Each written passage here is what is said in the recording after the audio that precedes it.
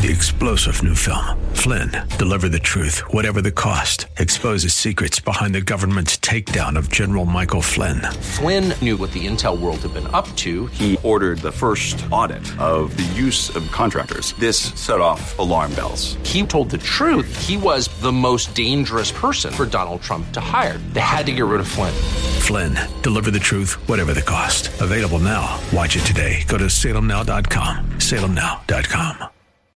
The views and opinions expressed in the program are not necessarily those of this radio station or its sponsors and should not be construed as legal, tax, or investment advice. You should always consult the appropriate advisor before making any financial decision. All rights reserved. Now, new focus on wealth with certified financial planner Chad Burton. Drawing from his 28-year background in finance and investing to help you make sense of your money matters. New focus on wealth. Get a new focus on personal finance, wealth management, Wall Street, and the economy. Now your host for New Focus on Wealth, Chad Burton. I'm Rob Black. On today's show, I'm going to have CFP Chad Burton. He is an CFP and a regional director with EP Wealth, certified financial planner. Means he's a fiduciary. A lot of what he and I talk about ties into wealth management, retirement planning. He does a great job with presentations, and he makes that part of age 60 to 100 digestible and puts it into perspective. We have a big event coming up, 7 tests of retirement readiness and happiness. I like that we've added the word happiness to it because there's no sense being miserly in retirement and miserable. Those are supposed to be your golden years. Joining me now, CFP, Chad Burton. Chad Burton, retirement, golden years, happy. That's meant to be the right vibe, but it's kind of stressful as well, getting there. Well, it is. And I think I've mentioned this before, watching people retire and helping them through retirement in the different phases of life since I was 19 years old. It changes even the way that I look at retirement. I feel that it's really important to live life to the fullest. And so even for me, for example, if it means delaying my retirement from some age that people just pick out of the air, which is 65, right? That's kind of like the retirement age. I'm going to retire at 65. Arbitrary. And I think that what I've seen people be like in retirement is the more that they use their mind later in life, it's one of the things that makes people happy is, keeping cognitively engaged. And so I don't mind spending more money now on vacations, experiences, time with kids, bucket list issues while my body's still in good shape. I'd rather do that and retire a little bit later, but it's part of my plan. I've ran the numbers. I know what my cash flow looks like. And I can program in various levels of spending on things like vacation for the next 15, 20 years. And I love what I do. So it's really hard to think of myself as fully retiring, especially at 65. It seems like it's right around the corner. So you've got to figure out what makes you happy. And if you love your job, then maybe it's, work less. But travel more later in life and concentrate on health. You have to concentrate on health because I can't tell you how very rarely does a week go by, Rob, where I'm not hearing about a client health issue or a problem that's keeping them from doing the things that they want to do. And a lot of times it's because people didn't concentrate on health. And we're seeing that with this huge diabetes epidemic in America right now. I mean, we can kind of go off on a tangent on that. But let's not. Yeah, really. Let's focus on, being happy in retirement, making sure you have enough money. That's one. But what are you going to do? That's number 2. And let me attest to what you just said. My dad worked basically until the day he died, never really got to enjoy retirement. And then my mother had a stroke and lived for another 20 years after the stroke in poor health and eventually wound up losing her mind with Alzheimer's. Not a good way to go. So Chad, you mentioned at this last 7 test event that one of the keys to success is getting unbiased advice from the advisor you're working with. Give me an example here of bad advice versus a fiduciary. Sure. Yeah. I mean, a good one is somebody that kind of got started late in life on retirement, right? A lot of us, especially in the Bay Area where it's really expensive to live, a lot of people aren't really able to finally max out their 401ks and save beyond that, because you can put so much into a 401k these days, right? Over 30 grand if you're 50 or above. Wow. A lot of people can't afford to save that plus some outside of a retirement account until their kids are done with college. Yeah. Right. So that's well into your 50s. And so people finally sit down, they finally do a plan. The kids are out. Okay, I've got some extra cash flow. Let's do a retirement plan. And they kind of realize, oh boy, I've got to work till I'm like 75. Right. I got to delay Social Security till I'm 70, but I still got to work a little bit and work until I'm 75. And so recently we had a guy come in, it was 73 years old, and he was still working because he knew he had to put in about 3 more years. He thought, in order to have enough to say, okay, yeah, I can finally call it quits. And about 2 years prior to that, he actually switched jobs. And the reason why he was coming in is because he heard me talk about annuities. And, you and I have talked for years about annuities. I came out of that side of the business with my grandfather when I was, 19 years old. So I know the good and I know the bad. And I also know that about 90% of them to 99% of annuities are bad. They're riddled with high fees, and people that sell them tend to make about 5% of what you put in. So if you put in 100 grand, they're making 5 grand, right? And so the sales pitches are really good. And what happened was this guy went to a so-called financial advisor that was just selling annuities with these lifetime guarantees that are really kind of fake in many cases because of the expenses involved.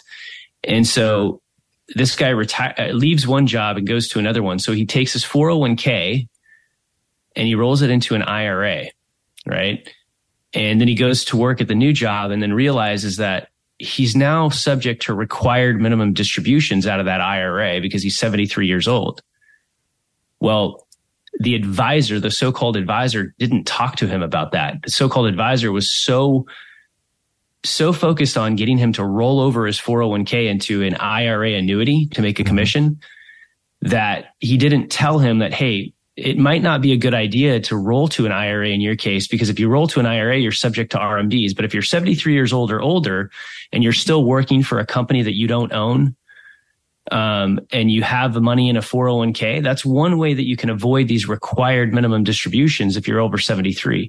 So if you're over 73, you're still working and you don't own the company, 401k is not actually subject to required minimum distributions. So the better advice, the non-biased advice of that situation would have been, hey, you're still working, you're 73 years old. And you're trying to save as much as possible. You should actually roll it from your old 401k into your new 401k. So you are not subject to those required minimum distributions. So he appreciated that. He rolled back his IRA, got out of the expensive annuity that was like 3.5% internal fees, rolled it back into his 401k, and is now saving a bunch of money on taxes because he's not having to take a required minimum distribution out of that IRA. It's interesting that you bring that up. Required minimum distributions, we'll talk about them a little more. But for me, it's a lot of math that I don't like doing. I like accumulating wealth, but I've got too many accounts, Chad. I've had a couple jobs. Spouse has had a couple jobs. I've had different flavors of accounts, Roth, IRA, 401k. How easy is it for you to look at that stuff and kind of get a calm presence and say, easy, let me show you how to do this? Yep. Yeah, it is really easy. I mean, account consolidation is really helpful for a lot of people. A lot of times people come in and, they've kind of saved, they've moved jobs, they've rolled 401ks over, they've started accounts at various places. And a lot of times people don't realize that whether or not you have a IRA that you contributed to or an IRA that rolled over from a 401k, those can all be consolidated now. There used to be laws that years ago that made it so you had to keep them separate, but those can all be consolidated now. Let's say you have taxable accounts, right? And what I mean by a taxable account is when you invest it outside of your IRA in a brokerage account, like at Fidelity, Schwab, E-Trade, whatever it may be, you can pick a custodian like Fidelity or Schwab, and you can transfer all of those assets in kind into that one brokerage account and consolidate everything without paying taxes on those positions. And so, yeah, we can talk more about how RMDs work and why a lot of those IRAs, you want to consolidate them well after when you're done working. So come meet Chad. Coming up Saturday, October 28th, 10 a.m. to noon. It's a Saturday event, Crown Plaza Hotel, Foster City. 7 tests of retirement readiness and happiness. He's going to hit taxes. That's one test. Income, long-term care, safe money, investing, life goals, health and wellness, and more. Sign up at Rob Black Show or chadburton.com. Say hello to a pass that gives you endless travel for $2,500 per month with no nightly rates, taxes, or fees. You might call it the suitcase is always packed pass, or the wait, I get to choose from 100,000 trips pass, the will it be the beach, city, mountains, or all 3 pass. Or you could just call it what we call it, the Inspirato Pass. Endless travel for $2,500 per month with no nightly rates, taxes, or fees. Learn more at InspiratoPass.com. This is a show dedicated to getting you to retirement. We do it through daily news, stock market ideas, investing, insurance, saving, college versus getting a blue-collar job. Is it worth it? Is it not? A lot of blue-collar jobs now start at over $120,000. A lot of college jobs start at $60,000. There's no topic we won't hit. Joining me now, CFP Chad Burton, talking about required minimum distributions. Obviously, this is a wealth preservation and income in retirement kind of vibe to it. We have a big event coming up, the 7 tests of retirement readiness. It's going to be Saturday, October 28th, Crown Plaza Hotel, Foster City, right off the 92 bridge. Great location, easy parking. And when things are said and done, we can all chat, talk stocks, and watch some college football because there's a good sports bar there.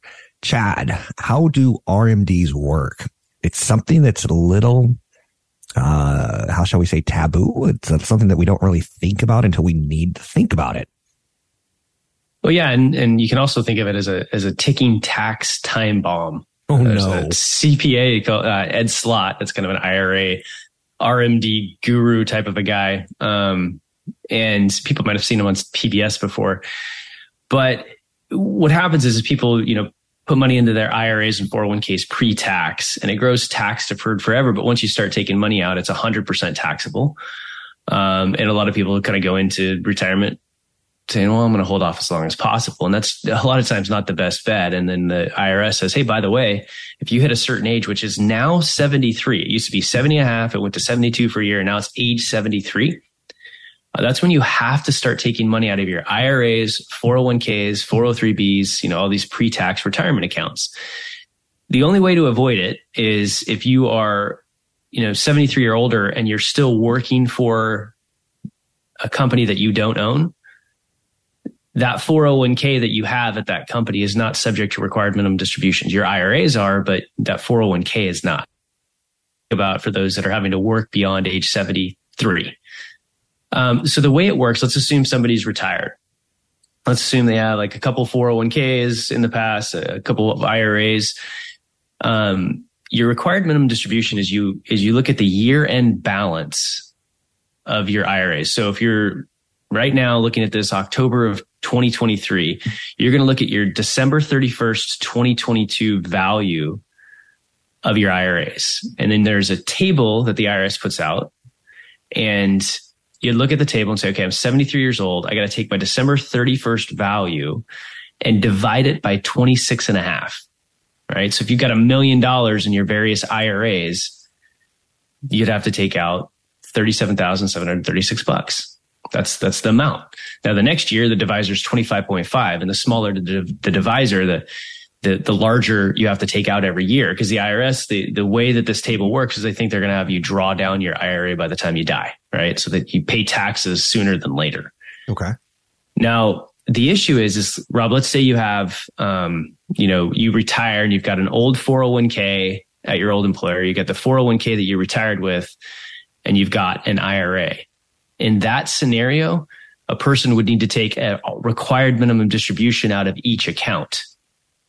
Because every 401k you have to take a required minimum distribution out of each one. So that's why a lot of times people will retire and consolidate all of their 401ks and IRAs into one IRA account so that they can simplify their life and take the proper amount out each year. And so a lot of people, yeah, go ahead. Do you take the RMD in a lump sum, or do you spread it out over 12 months? It depends on how people need it, right? Okay. So if a person is living off of their IRA anyways, and they need that as income, then we'll distribute that amount or possibly more on a monthly basis. right? And what I like to do is calculate, okay, what are the person's taxes that they're going to owe? And we have that withheld out of the IRA and the proper amount, so they don't have to worry about making quarterly estimated tax payments, which is really annoying in retirement, especially if you're trying to travel and do other things.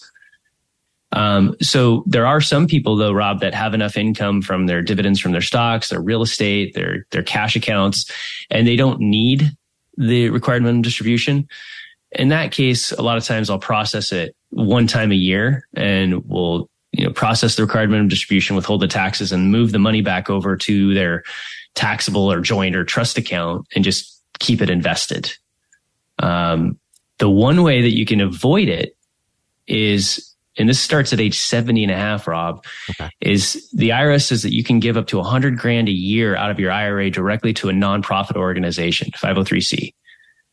And avoid paying taxes on those required minimum distributions. And it actually helps satisfy your required minimum distribution. So if you're 73 years old, especially if you don't need the required minimum distribution, and you tithe to your church, you give to various charities throughout the year, start doing that from your IRA. That's going to help you tax wise. And there's two ways to do it. You either fill out a form with your custodian. So like, let's say it's Schwab or Fidelity, larger amount, you can fill out a form called a qualified charitable distribution, and it'll send the money from your IRA account directly to your favorite charity. And so that's a really good route to go once you're over 70 and a half, is really focus. Okay, how am I going to give my charitable gifts? Out of my IRA. I think 95% of Americans don't know that, Chad, and 100% of CFPs do. I've talked. My charitable gifting is going to come out of my bank account. It's not coming out of my retirement accounts. In my head, I'm like, it blows my mind that you're trying to tell me that you could do that. Rob, I've talked to many charities in the past. Like, I've run into people that, do run smaller charities. They're trying to raise money. I'm like, well, make sure you tell people about their, required minimum distribution option. And they're like, what are you talking about? Exactly. So a lot of charities don't even really realize that yet. That was supposed to end, but they extended that on one of the, I don't know, there's been so many acts, Secure Act, Retirement Act, Inflation Reduction Act, that's affected these things, that it's now something you're going to be able to do for the future. Can I ask a silly question? Could someone like a Vanguard, Schwab, could they help do this, or does it need to be a CFP? Because I can tell you, if I don't have a CFP, I want Schwab or Fidelity to do it for me. I don't want to do it myself because it's too, you came up with numbers 73, 70 and a half, 76, 26.5, 25.5. You're throwing down a lot of numbers that are just too much for me in old age. So your custodian of your IRA is going to report to you every year what your required minimum distribution is from that account. But most clients have they have multiple accounts, right? They might have an IRA that's invested in individual bond ladder, another IRA that's, invested in normal stocks and funds and things like that. And so let's say you do have multiple IRAs, you can add them all up and just take the required minimum distribution for all three IRAs out of one account. So custodians are not allowed to give tax planning. And as we get into the idea of RMDs and IRA to Roth conversions, they're not going to give you tax advice. Got about a minute left in this segment. Is there anything else we need to hit in this topic? Well, I think that, we know that age 73, you have to start taking money out of your IRAs and 401ks and 403bs. And so the idea is that to maintain control of your tax bracket, you start dealing with this from the retirement age to age 73, not after that. Hi, this is Chad Burton. If you have questions about retirement and investing, it's time to get some answers. My website, chadburton.com, has a ton of resources. There are downloads to help you determine how long your money will last in retirement, links to our webinars, and several videos discussing everything from retirement planning to tax-efficient investing, estate planning, insurance, and even saving for your kids' college. While you're there, also check out our tax planning and estate planning services and our video explaining our online wealth management tool. You can find links to the podcast at chadburton.com, and please like my Facebook page, New Focus on Wealth with Chad Burton. This invaluable resource is able to show the values and allocations of all your accounts regardless of where they're held. Information is updated each day at the end of market close, and these new numbers are fed into the financial projections we've created for our clients with the goal of constant financial clarity. You can find links to the podcast at chadburton.com, and please like my Facebook page, New Focus on Wealth with Chad Burton. CFP stands for Certified Financial Planner. I could say the same thing 25 years ago when I met Chad. I was more of a stock picker. I was more of an investment advisor, registered investment advisor. I was what's happening in the market. I had tapping the vein. I could feel it. I could feel what was happening in the market. But the big problem was, I was like, what do you do with all this money? What do you do when you get to retirement? Man walks in the door and I was like, this guy's a genius. CFP Chad Burton. He's a regional director with EP Wealth. He's also a certified financial planner who has a team in Northern California as well as the Pacific Northwest. He's going to be doing an event with me, 7 Tests of Retirement Readiness and Happiness. Location is going to be Crown Plaza Hotel, Foster City, Saturday, October 28th, 10 to noon. The event will get you through the 7 tests. It's fast and it's serious. It takes about an hour and a half, 2 hours to go through. Taxes, income, long-term care, safe money, investing, life goals, health and wellness. Here to talk a little bit more about the type of content that he delivers is CFP Chad Burton. Chad, can you explain the different phases of planning around RMDs and Roth conversions?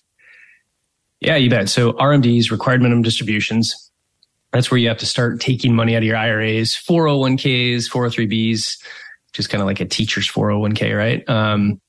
At age 73. And so you have to start taking money out and paying the taxes on that money.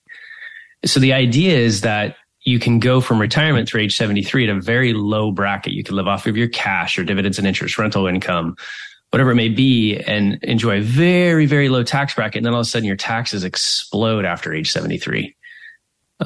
So you have to fight that, what CPA Ed Slott calls a ticking tax time bomb, right?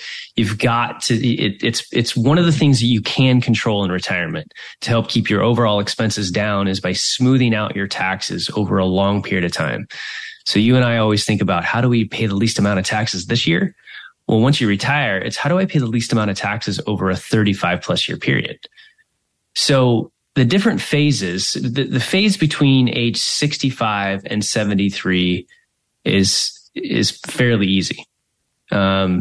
Essentially what you're doing there is you get towards the end of the year, right? Now is a good time to start thinking about this, where you know what your taxable income is for the year. So to think about what taxable income is, first, everybody needs to realize that you either take the standard deduction or you itemize your deductions. Either way, the first in retirement, when you're 65 or over, the first almost $30,000 of income that you have from your IRA and Social Security and things like that is totally tax-free because of either the standard deduction or your itemized deductions if that one is higher. Now, to think about it this way, the next, I'm going to talk about joint filers right now. $22,000 is taxed at 10%. Between $22,000 and $89,450 is taxed at 12%, Rob. So let's say you get towards the end of the year right now and you work with your advisors and you say, okay, it looks like my income, my taxable income is going to be about $70,000. Well, you know that 12% bracket that you're always going to be in 12% or higher in retirement. That 12% bracket maxes out at $89,450. So that person that's sitting in, let's say, December at $70,000 of taxable income, and they know they're always going to be at 12%, well, they should consider converting $19,000 from their IRA to their Roth, which means you open up a Roth account, you fill out a form that converts $19,000 from your IRA over to your Roth account. And that causes a tax event, right? You're going to report another $19,000 of income. But once that money moves over from your IRA to your Roth, it's going to grow tax-free forever. It's not going to be subject to required minimum distributions, which means it's going to lower your required minimum distributions after age 73 and lower your tax brackets in the future. And then if you pass away with that Roth IRA, your spouse can roll it into their Roth IRA, your kids can roll it into an inherited Roth IRA and have another 10 years of tax-free growth. So the more you have in a Roth IRA, the less that you'll pay in taxes, the less chance that you'll have paying higher Medicare premiums. All sorts of good things happen around having way more money in a Roth IRA at retirement. So that's between 65 and 73. After age 73, your required minimum distributions kick in. You can't convert any of your required minimum distributions, Rob. You have to take the required minimum distribution, figure out where your tax bracket is, and you can convert more if you want to, but you've got to take that RMD first. So does that all make sense so far? It does. It's a process, though, of digesting it and hearing it a second time and a third time. Yep. So you want to make it more complicated? Because the government did that for us. The government did that for us recently. So there's these things called premium tax credits, right? For the Affordable Care Act, or, the covered California plans if you're in California. So let's talk about early retirees for a second. Let's say you retire when you're 62 years old. You don't get on Medicare until you're 65. So between 62 and 65, you might go on COBRA for your health insurance through your employer for at the most 18 months, but most people don't go on that very long because it's expensive. So between 62 and 65, you're on your own in terms of healthcare costs, and you're buying one of the plans through Covered California. And even though you might have a large amount of assets, whether or not you get tax credits, premium tax credits on your tax return depends on how much adjusted gross income you have.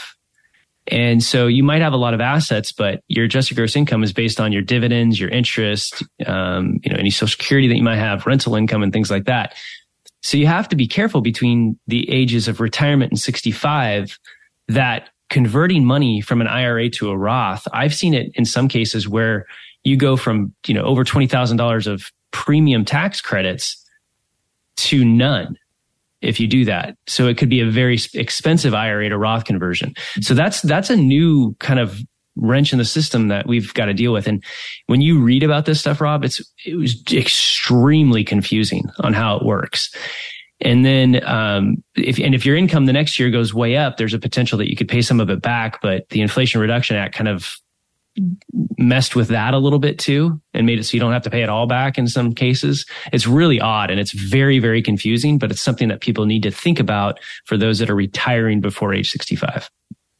You make the complicated seem simple. I know other certified financial planners look at you with respect because of how you handle this content. Should I move on to, is there an income limit, or should we stick with this for a little bit longer? No, that's a very common question. Is there an income limit to convert money from an IRA to a Roth? Okay. And there's not.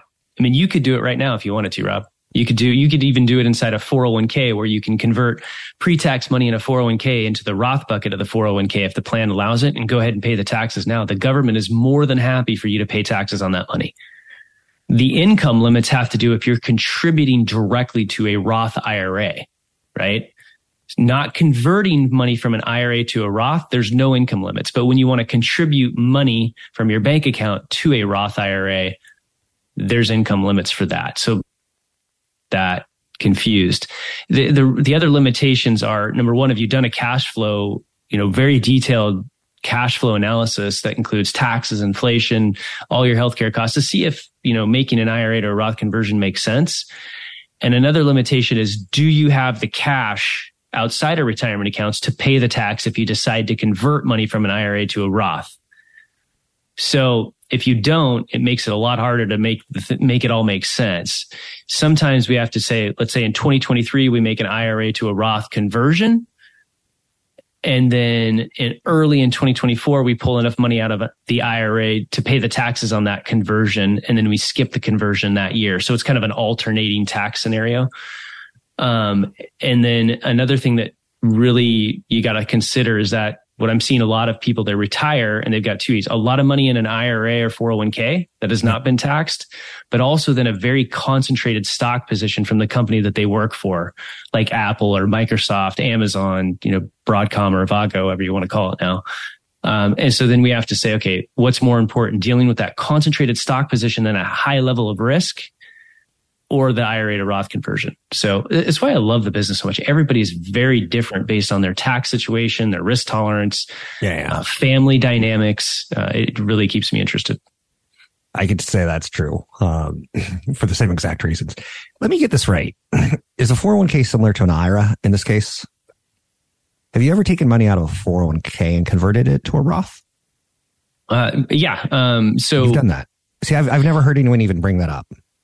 Yeah, where it happens a lot. I mean, you can get really into the weeds on this, Rob. Like, what I love it when I have self-employed people that, either, have a Schedule C income, or they have their sole proprietor, they have an S corp. You can create 401k plans where you do the pre-tax contribution, a profit sharing contribution, and you can potentially go in and put in a bunch of money in after tax into the 401k that immediately converts to the Roth tax free. So there's all sorts of strategies there for the self-employed, but typically most plans now can't have the ability of the pre-tax 401k to the Roth, if it makes sense. Mm-hmm. Sometimes where it's made really big sense for a person, we've had to roll money out of the 401k to an IRA and then convert it to a Roth. That's pretty fascinating. Again, a strategy I've never even thought about because I've got a pea-sized brain when it comes to wealth preservation, retirement planning, but wealth creation, I'm pretty good. 7 Test of Retirement Readiness and Happiness coming up Saturday, October 28, 10 to noon, Crown Plaza Hotel, Foster City, right off the 92 bridge, close to Visa. A lot of shopping. So come see the event, hear the event, participate in the event. Talk with CFP Chad Burton and his associates, who are all financial planners. They will be there answering questions and get a good education on taxes, income, long-term care, safe money, investing, life goals, and much, much more. Afterwards, you can go shopping because there's a lot of malls right there. And again, it's that holiday season we all find. So please, let's bring in CFP Chad Burton. You can find him at chadburton.com. He's with EP Wealth. He's a regional director as well as a certified financial planner. Solid career as a financial planner, but a new kind of career as a regional director, which means he gets to manage other CFPs and form them like he formed himself or in the image of himself. Chad, let's talk a little bit about the unexpected retirement expenses. There are many. Oh, yeah. I think the biggest one that I see when people try to run their own spreadsheets in terms of how long is my money going to last is the taxes, right? A lot of people just don't. Sometimes it's completely missing from the scenario that they run, or they just don't understand how it works because it is a very complicated tax system. And I will say that what happened in 2017, right now we're sitting under the most, probably the best tax situation that we've ever been in for retirees in the 30 years that I've been doing this. There's so much that you can do around current tax law, but it is very confusing. I mean, Medicare and Social Security, for example, is very confusing. Like Social Security, you take, one half your Social Security plus all of your other income, including tax-free income, and you get this number called provisional income. And if it's over a certain amount, 50% of your Social Security is taxable. If it's over another amount, 85% of your Social Security is taxable. None of it makes sense. That's the case. What you just said doesn't make sense to me. I call it, whiskey night in Congress when they created that law, because it just doesn't, it's stupid. It just, the numbers are so arbitrary. It does not make sense. So that's one, is taxes on everything, including Social Security. Inflation is a big one, right? You've got to take your normal expenses and inflate them at least around 2.5%, your healthcare costs at 5%. And healthcare costs is something that catch people off guard anyway. So, we use, close to $700 a month per person in healthcare costs to cover your Medicare B, prescription drug copays on an annual basis. And it's cheaper than that when you first start out at 65, but later in life, it gets more expensive. So you got to have some sort of a number that you inflate over the long term. And then you've got, of course, nursing home costs. Once you hit 70, there's a 60% chance you're going to spend some time in a nursing home. The other thing that people forget to put in their plan, I might need a new car every 10 years. Oh, by the way, home maintenance, Rob, that's another drastically underestimated expense that people never have in their plan. Don't get me started on home maintenance. Oh. And it always comes in threes, right? You get a roof leak and 2 appliances go out in the same year. That's how it happens every single time. It comes in threes. I got a little wood rot from beetles. Oh boy. Yeah. And then they open up the wall and find everything else. And all of a sudden, now I've got to paint my entire house because I opened up this part of my wall. So, the best part about ever opening up part of a wall, I found a hammer inside the wall, which tells me this has been opened up before. They just dropped it and got a new one. I like it. Gifts is another big one, right? Because you have kids, but eventually they'll have grandkids. So all of a sudden Christmas starts to get pretty expensive. And then I get calls all the time. Hey, just had a grandkid. I think I want to put in, $10,000 for a 529 plan. These are big expenses. Yep. Yeah. Losing a spouse, whether it's death or divorce, expenses aren't just cut in half, right? The only expenses that are cut in half are like, personal care and things like that. So a lot of people realize that, okay, I've lost a spouse. So the smaller Social Security check goes away, but they still have majority of the expenses. Now, here's a big one, Rob. If people haven't traveled lately and they're running off of a $5,000 or $10,000 travel budget in retirement, that's not going to get them anything these days. I mean, some of these places, whether it's like Costa Rica or Mexico or whatever, it's not that cheap anymore. The prices have gone way up. Airline tickets way up. So travel expenses are much higher than I think most people estimate. That's when I look at a list of expenses, that's one of the first things that we know we're going to need to adjust. And another interesting one is just transportation, right? And as people are living longer, but they lose their ability to drive, what are the transportation costs? And then some mishaps that I see, from enabling children, family loans that never get paid back, business loans to kids or grandkids, starting a business that never gets paid back. It's those kind of things that really catch people off guard and you need to think about as you go into retirement, especially if you're living on a very strict budget. There's something to be said there about our near-term memories, Chad, because you just talked about travel and transportation. And I remember when Ubers felt really, really cheap to get around town, and now they don't feel so cheap. And travel, I used to take my family on vacation to Hawaii for $5,000 to $6,000. Now it's $10,000 to $12,000. Yeah. But my memory was like, oh, it's got half this much. Just to give you an example, it was recently in Punta de Mita, which is 30, 40 minutes away from Puerto Vallarta. Okay. In Sayulita, which is, it's a surf town, right? It's not a super, it's kind of a hippie-ish surf town, right? It's all that whole area is geared towards surfing, which is why we went. And we stayed about, 15, 20 minutes, out of town. And cab rides, when you call the hotel that you're staying at and get a cab ride in, it's like $30. That's not cheap at all. Now, when you pull up the Uber app there, Lyft app, it shows that, oh yeah, it's going to be $10, $12, but then they never show up. So, because they don't like it down there. And then eating out was just as expensive as the States in a town that was supposed to be a lot cheaper a couple years ago. So yeah, vacation costs have gone way up. I divvy life up into 3 parts. 0 to 20, kind of the fun, best parts, not a lot of responsibilities. 20 to 60, that's where we work and save and invest so that we can live from age 60 to 100 off of our nest egg. That's the basics of it for me. We could put more color on it. We could refine the times. But this is a show today dedicated about age 60 to 100. I have CFP Chad Burton from EP Wealth on. We have a big event coming, 7 tests of retirement readiness and happiness.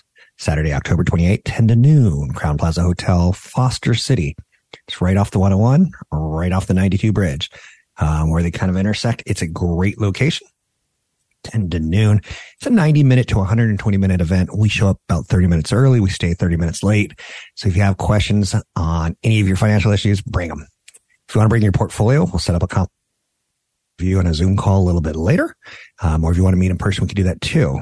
Taxes, income, long-term care, safe money, investing, life goals, health and wellness, 7 tests of retirement readiness. This is a new event put together by CFP Chad Burton. Joining me now, CFP Chad Burton. Chad, how are you? Doing well, Rob. How about you? Good. You agree with me that we basically 0 to 20 fun, 20 to 60 work, 60 to 100 live off what we created in work? Yeah, definitely. And I see there's a big catch-up phase when their kids get through college, and then all of a sudden they truly have no kid expenses. I've got 3 in college this year, Rob. So let's talk about expenses there. I got 1 in private high school, which I bet is more expensive than any of your kids' colleges. Could be. So it's ridiculous. Oh man. So yeah, there's that phase of, okay, I'm going to finally catch up. How long do I really have to work now that the kids are out of college? That's where people typically get pretty serious about their plans. We've got an update coming out for the 15 things to do before you need to hire a financial advisor. Oh, good. Which talks about, maxing out your 401k, doing a Roth IRA, doing all of these things that you can do on your own. Yeah.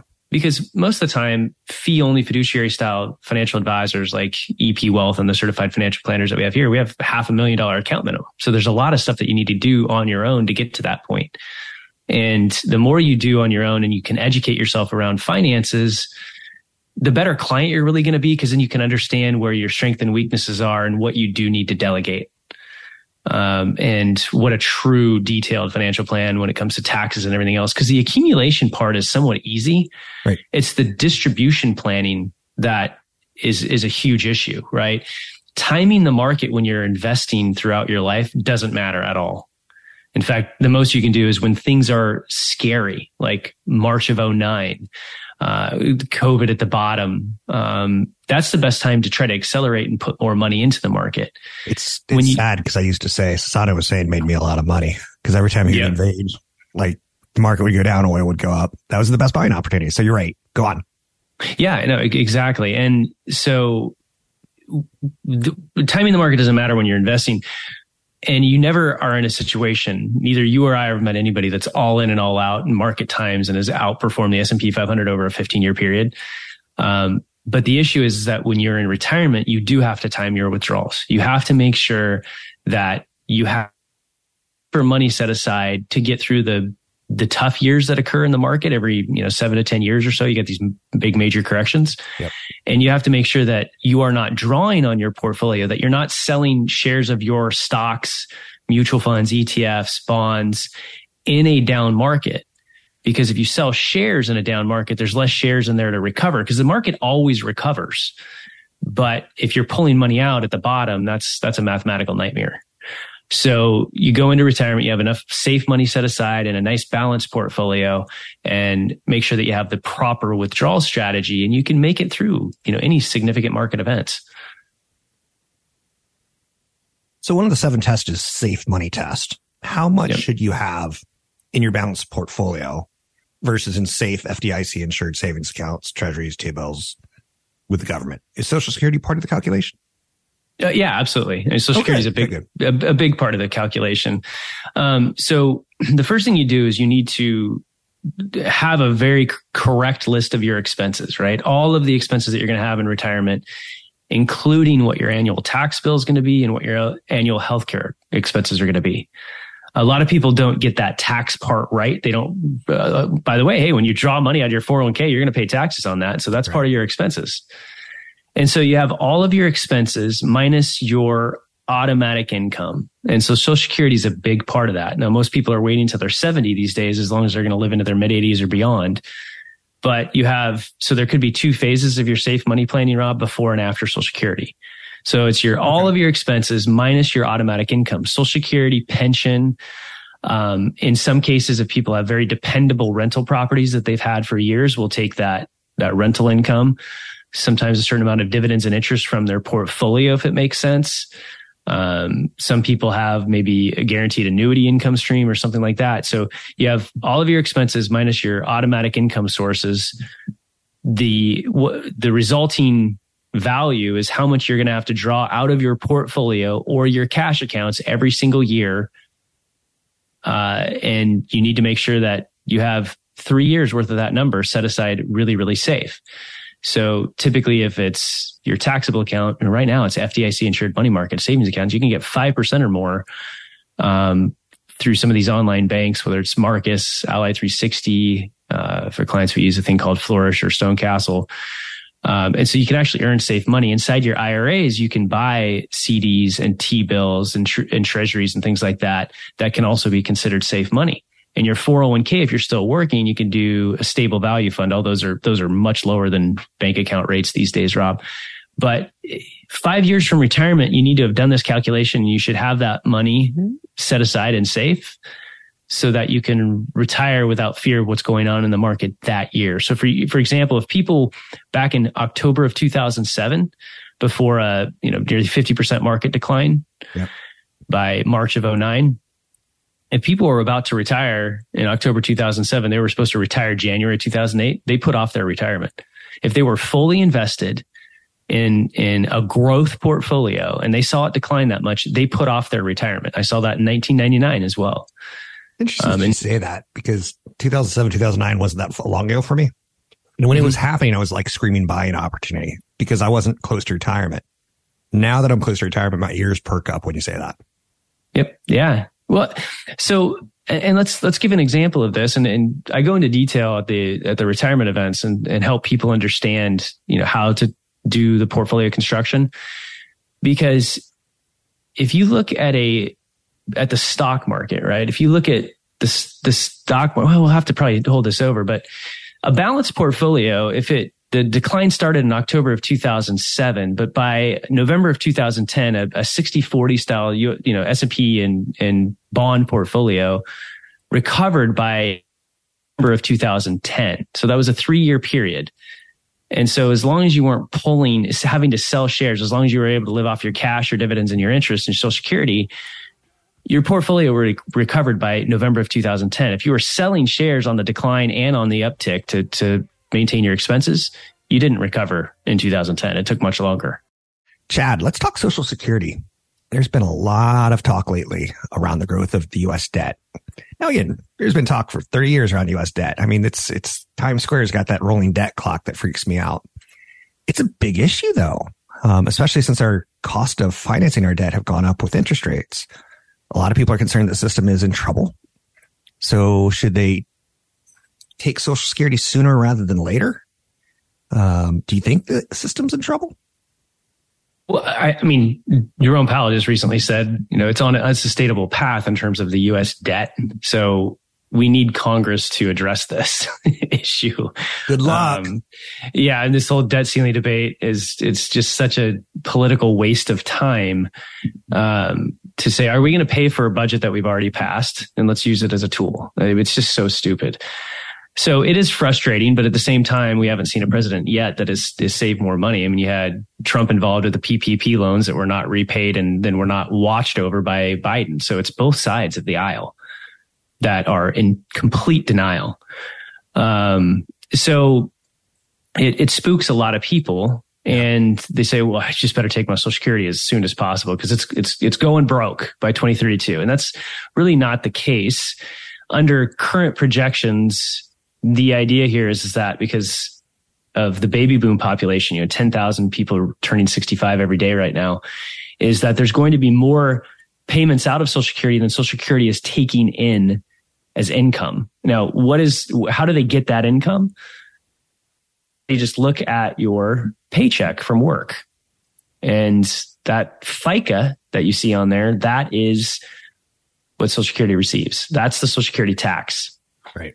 Okay. So, and a lot of people, what they need to realize, if they become a self-employed person, you end up having to pay both sides of that tax. So it goes from around 6.2% to 12.4% before you pay any other taxes. So it's expensive. That's brutal. Yeah. And so that's why I always tell people, if you're going to go self-employed, make sure you can make 130% more of what you're making now between FICA and benefits and everything else. That's a whole other show. So by law, though, the system has to change, because if they have to start paying out in Social Security benefits more than they're taking in, then by law, the system has to change. And it's been changing over time. Now, I will say that if you're 60 or over right now, I wouldn't be concerned. I would take Social Security based on your life expectancy and your needs, not because of the system going broke. Okay. Because there's several ways to fix Social Security. Some of it they've already been doing. So, for example, FICA tax that funds Social Security, it's adjusted annually according to the average wage index. So right now we pay FICA tax on your first $160,200 of income. So if a person is making $300,000 this year, Rob, they're only paying that FICA tax on the first $160,200. That's right. And not too long ago, that was around $100,000. So we're already paying that 6.2%. Yeah, on, $60,000 more of income. Next year, it's projected to be $170,400. So they're already increasing the amount of our income that we're paying FICA tax on. So that's one solution. Delayed retirement, making the full retirement age, which right now, for example, your full retirement age for those that are born 1960 or after is 67. If you take Social Security before that, you get penalized. So increasing that to more like 70 is an option. Another type of proposal that is out there is that subjecting more types of income to FICA tax, like your investment income, your dividends, your interest, your rental properties. having that subject to tax, they did that with Medicare already. Yeah. In the Affordable Care Act of 2010. Right. So there's options out there that they have to tackle, but nobody tackles it during election time because that's just, most of the people that vote tend to be older. So, one of the segments I mentioned how stupid the tax is on Social Security, because when you retire and you take Social Security, you paid into Social Security as a tax, but they take over a certain amount, and the formula is really stupid. So you take 1/2 your Social Security plus all your other income, including tax-free bond income. And if you're married filing jointly and you make over like $32,000, 50% of your Social Security is taxable. If you make over $42,000, I think it is, it's 85% is taxable. And it's a complicated formula. It's called provisional income. And it doesn't make any sense. None of the numbers come from anywhere that you could point to. It's just like they made it up. And so I think eventually they're going to make it so that 100% of your Social Security is taxable income. That's another issue that is being dealt with out there. So it's not a bankrupt situation. It's not a situation where the government's stealing money out of Social Security to fund other things. It's an outflow versus an inflow issue. And there are ways to fix it, but nobody's really tackling it yet. So if you're under 60 or under, you might want to say, oh, well, maybe I take Social Security in my plan, but I don't adjust it for inflation. If you're over 60, I think you're fine. Most people want to wait till they're 70 to take it, where it really maxes out and gets you a good rate of return, as long as you're going to live well into your 80s. Let's talk a little Monte Carlo. Did you know Monte Carlo is located in Monaco? And what we're going to talk about has nothing to do with the big, sexy luxury city to visit. It has to do with financial planning. Chad, what do we need to know about Monte Carlo simulations? Yeah, and it's used a lot, even in the engineering world. In the financial planning world, it's kind of, I think there's a lot of advisors out there that use it incorrectly. They're not even doing it right. Okay. But it is tests of retirement planning. In fact, it's number 5 in the event that you're going to go to. And the idea here is that, okay, everything we do in the first several steps of how long is your money going to last, it's all linear cash flow tests, right? You have to have a assumed rate of return on your investment portfolio, a fixed rate of return typically, right? You're saying, okay, how am I invested in what's a correct rate of return based on how much cash, bonds, and stocks that I have? And make that a conservative rate of return. Look at a situation like from, say, October of 2010 to October of 2017. That 10-year period, one of the worst 10-year periods to invest in because of the Great Recession and low rates on bonds. So even a globally diversified portfolio was a little under 6% during that time period, and that included the Great Recession. So you want to use a conservative rate of return on your linear cash flow model. And a certain amount of inflation and taxes and all that goes into that linear cash flow model. But then what do you truly own in your portfolio? Because that's an assumed fixed rate of return and fixed rate of inflation. But what do you truly own in your portfolio? What's your asset allocation like? Large cap, small cap, international, emerging markets, bonds. And there's all sorts of different types of bonds, right? There's California tax-free bonds. There's government bonds, mortgage bonds, corporate bonds. It all comes into play. And each one of those asset classes has measures of volatility. And so what Monte Carlo simulation does is it takes your existing portfolio and all of the different measures of volatility and everything else, and it randomizes the outcome. So when we run a model, for example, we'll push a button and it'll run over 1,000 different scenarios on how did the market perform. Was it like, retiring in the late 70s where you had some inflation and rough returns and then this massive bull market for 20 years? Or was it the complete opposite of that? Is it a period of high inflation, low inflation? And essentially you can look at the existing portfolio and get a success rate. Right. Your linear cash flow model says, I got enough money to last till age 100, but it doesn't look at the fact that you've got concentrated stock positions, only large cap and no small cap value, no real estate, no other things like that. So you have to get a success rate. Now, I will bless retirement as long as your linear cash flow model works and your Monte Carlo simulation is above 85%. Because I know that if you create a withdrawal strategy that we talk about all the time, which is here's my safe money, here's my portfolio, and rebalancing on a quarterly basis. We can fight that other 15%, which it's all about the risk of the order of stock market returns. And Rob, I show in the event an example of a portfolio, one portfolio that averages 6% straight versus another portfolio that's volatile but averages 6.2%, and the portfolio that has, excuse me, a 6% rate of return actually. And that all has to do with the order of the returns on how you got there. So it's very important that you know that, because the Monte Carlo simulation could say, okay, how do I adjust my portfolio and the underlying risk of assets and diversify properly so I can get my Monte Carlo simulation to actually work? So does that make sense so far? Rob, you there? Yeah, it does make sense to me. 5 years ago, it didn't.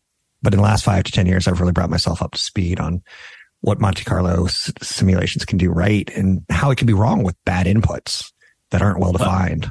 Oh, I mean, you nailed it. And most of the time when people come in and they've said, oh, I had an advisor run a Monte Carlo simulation, the inputs are so bad.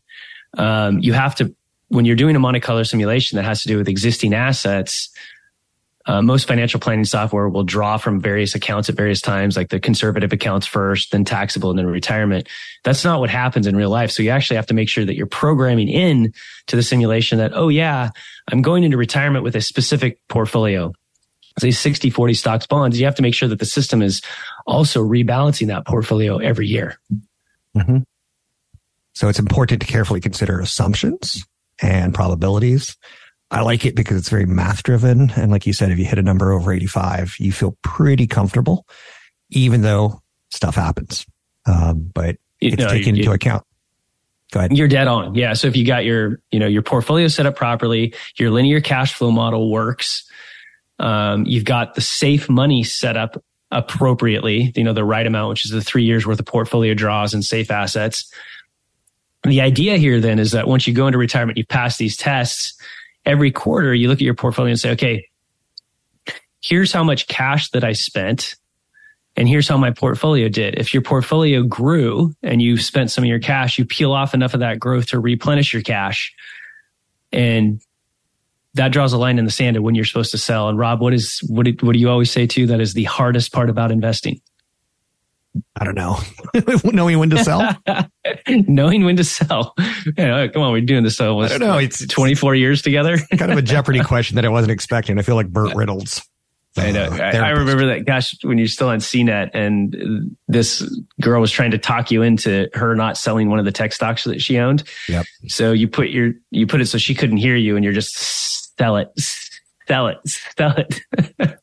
Let's see what company. Oh, it was Exodus. Yeah. And she just keeps talking herself into why she shouldn't sell it. And she wouldn't even listen.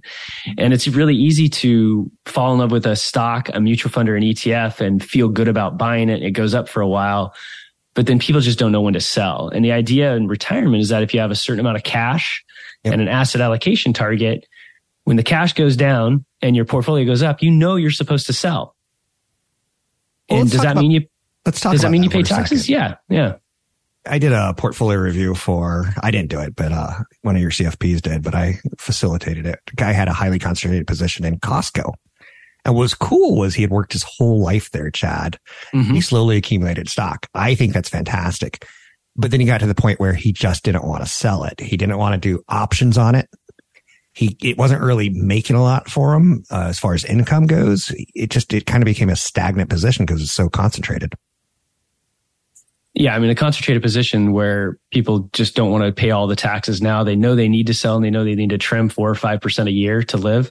Mm-hmm. Selling covered calls on it can be a very attractive way to create income without necessarily having to sell the stock. That's for a person that their number one priority is income and they're willing to ride the position, action.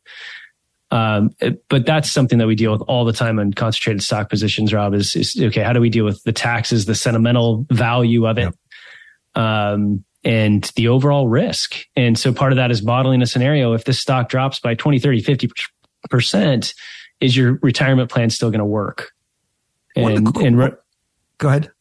I was going to say, and that's what helps people see, like, oh, okay, yeah, I do remember WorldCom, Enron, all these other issues where stocks either dropped a lot and never came back. Like, let's look at IBM, or just went away altogether. And then that kind of opens your eyes to say, you know what, taxes aren't that bad right now. Let's go ahead and trim. Funny statement about WorldCom is you met me right around that time, and I actually made money in WorldCom because I was using it as an inefficient investment for a trade. But what I didn't know, and I got lucky. Yeah, I see that all the time with people that trade around in penny stocks and stuff like that. Stocks that are $5 a share, where it's really hard to get the true financials on a company. Yeah. And they get addicted to kind of the gambling side of investing, and then they get burned, and then they think all investing is bad. And it's really sad because that's not what investing is about. Investing is about going into companies that can they grow their revenue? What's their income minus expenses? Are they profitable? It's the basics. You'll get a kick out of this. Me and my spouse were talking recently, and she goes, you really have a great relationship with Chad now that you both don't co-own New Focus, and now that you work with EP Wealth. And I'm like, yeah, he's really good at finding product. Do you have a quick second to talk about that product that you were talking about with, where you could take a concentrated position like a Costco or an Apple and start diversifying it over time? Do you know what I'm talking about? Yeah. So in 1 minute, it's really tough, but it's the idea of selling covered calls to create some existing income on a position that if you're willing to, you need to have income on it. And by selling calls, which is giving the right to somebody else to buy the stock at a higher value, you can create some income now and wait until the stock goes up essentially before you're kind of forced to trim and sell. So you can participate in a majority of the upside or decent amount of the upside and use the income from selling the calls to create current income and or hedge some of the downside out of it. And then there's other ways to do it, covered callers and things like that might make more sense. A lot of product for CFPs in retirement. 7 tests of retirement readiness and happiness. Crown Plaza Hotel, Foster City, October 28th, 10 to noon. That's a Saturday. Sign up at chadburton.com. Thanks, Chad. Thank you.